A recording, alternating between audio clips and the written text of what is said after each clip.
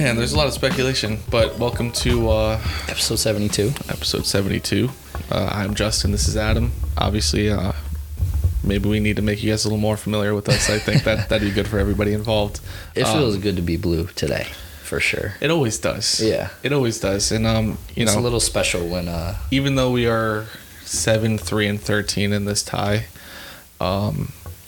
I mean, how many goals is the cup worth? At least... $1 billion. Yeah, I was going to say. $1 billion. I mean, we have them down bad, and they're not close. Yeah, I mean, they have their supporter shields and whatever. They have their 7 goals. That's really all they have. And it's kind of sad. I mean, I feel much more of a rivalry with other clubs. Mm-hmm. I think maybe the refs had a little chat to the teams beforehand, it seemed like, because it seemed... Although it started to get loose. It did start to get in the loose, second but half. it always will. Yeah. But it was nothing like the other one. The other one was out of control from minute one, literally, minute one. Thankfully we had a pro this time, and I couldn't really have asked for anything more. Yeah, well, when you have a team that is the Red Bulls and the only thing that they're first in the league is fouls committed, when it's late in a game and they're losing, the wheels are going to start to fall off, despite that MLS handpicked a referee team to keep it from happening. But there was even a point, I think, at halftime where they had literally double the number of fouls as us, and they hadn't seen a card yet, and obviously Alfredo got carded. Yep.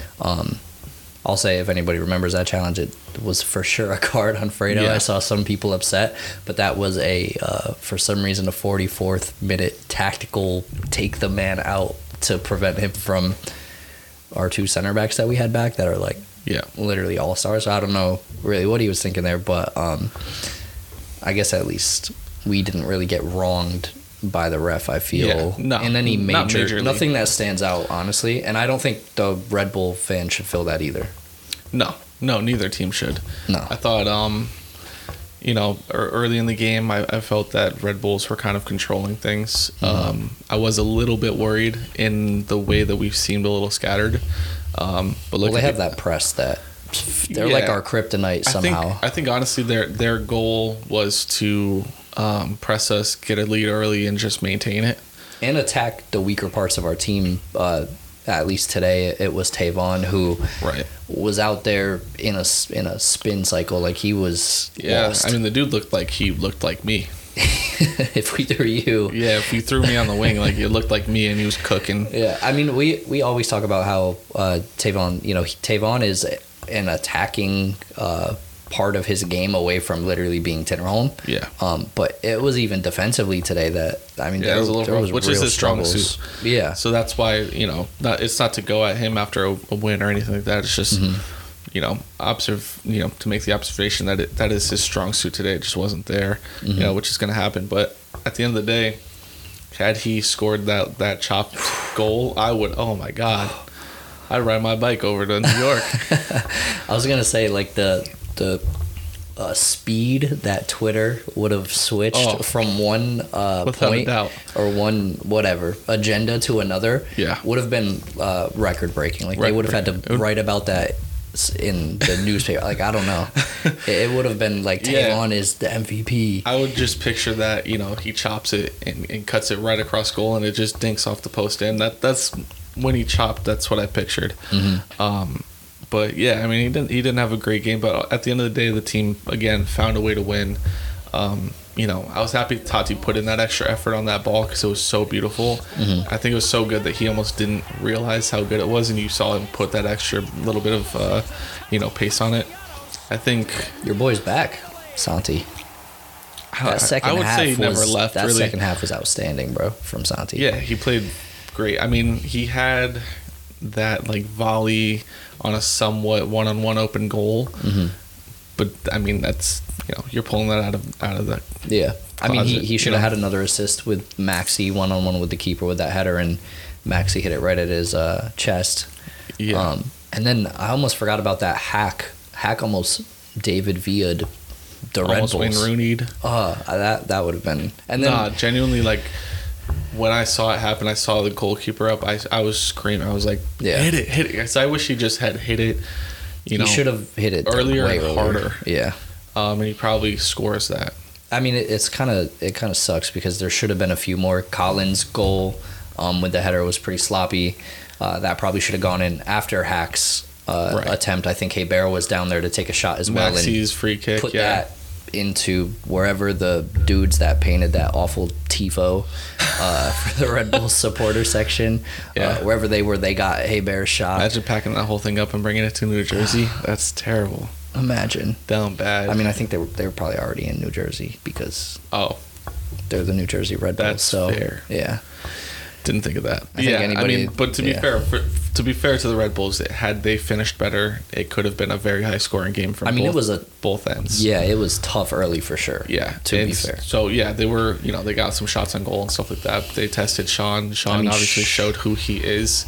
Sean's that guy.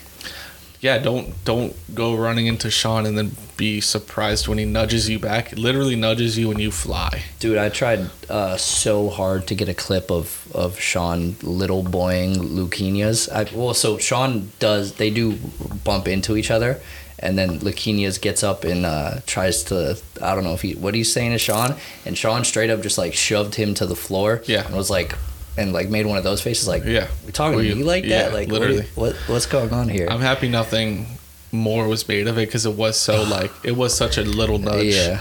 That it could have been made into a lot more, and I'm happy it was. And that just shows, the ref was a professional. Yeah. More than anything, though, I'll say that this win is huge for men like Nick Cushing. Genuinely, it's massive. Not only for that, but first win over a rival. That's huge. We were saying it before. Had he won before that, it would have been huge. But this is huge. Yeah, I mean, it's we've for a few episodes now said the seat was hot, and he's obviously turned it around, and it's obviously it's very much a Cushing situation at this point. Capitalize that INN. Because that's the vibe. I mean, we're the king of the get us into the playoff and we don't care guys. Yeah. Like, we're those guys.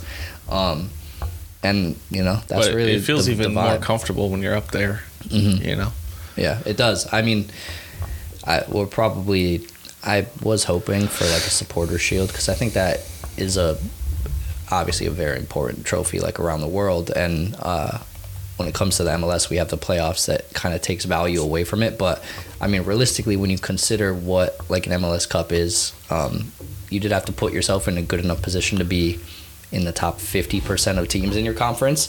But really, you're winning like 4 games, and obviously winning your done games are harder. But like to maintain that mentality, a good enough form for 32, 36 weeks of a full season, and to be the best team in the league, like I think it is a little undervalued, like how much that actually means. And yes, but we're definitely a part of undervaluing that because we love to let the Revs and the Red Bulls know that it doesn't matter. But on the flip side of that, like, we're not the ones undervaluing it.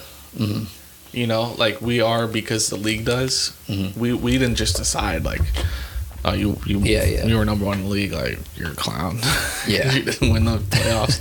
That's just how the league is set up at the end of the day. And but I mean, who am I to say no to the professionals? I was gonna say you can also play the same card that like the Revs won the Supporter Shield, set a points record, and then got first rounded for them in their own house by us. So like, what does that say about our team to be able to do that to a record breaking team? Right. And so there's a lot of angles. Yeah, no, that's the exact thing. Is that at the end of the day, the season is 4 games longer. Mm-hmm. If you are the Supporter Shield winner, like you've got 4 more games. It doesn't end right there. Yeah. You got to keep that mentality going. So, look, if you got to win, you got to win, dude. You got to win. It is what it is. And I think we want to keep this one short, but it would be it'd be irresponsible for us not to talk a little bit about Tati watch, the rumors. Just hopping in here on the audio only. Just wanted to let you know this was recorded before the Girona news, so cutting out a little bit of a chunk here where we talked about Tati rumors. So hopping back in. It's hard to say. We'll see what happens. I mean, this is the week where Tati said by the end of the week we will know his future. Wasn't there a big announcement too supposed to happen like this week? That didn't happen. It's not happening. So we got dubbed on a stadium again, boys. Yeah, we got dubbed on a stadium announcement. That is a part of being an NYCFC fan officially. But I feel like if there's Tati news, we'll talk about it. And obviously great to get this win over the Red Bulls. and huge for Cushing. So I'm excited.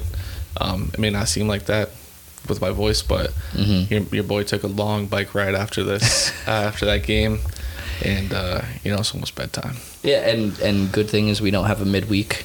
Give the boys some time to relax. We've got Inter. Give Tati time to leave. Yeah, we've got Inter next Saturday, and you guys will probably hear from us after that. Absolutely. So, yeah, unless something else happens, we'll see you guys next week. Yeah. Peace.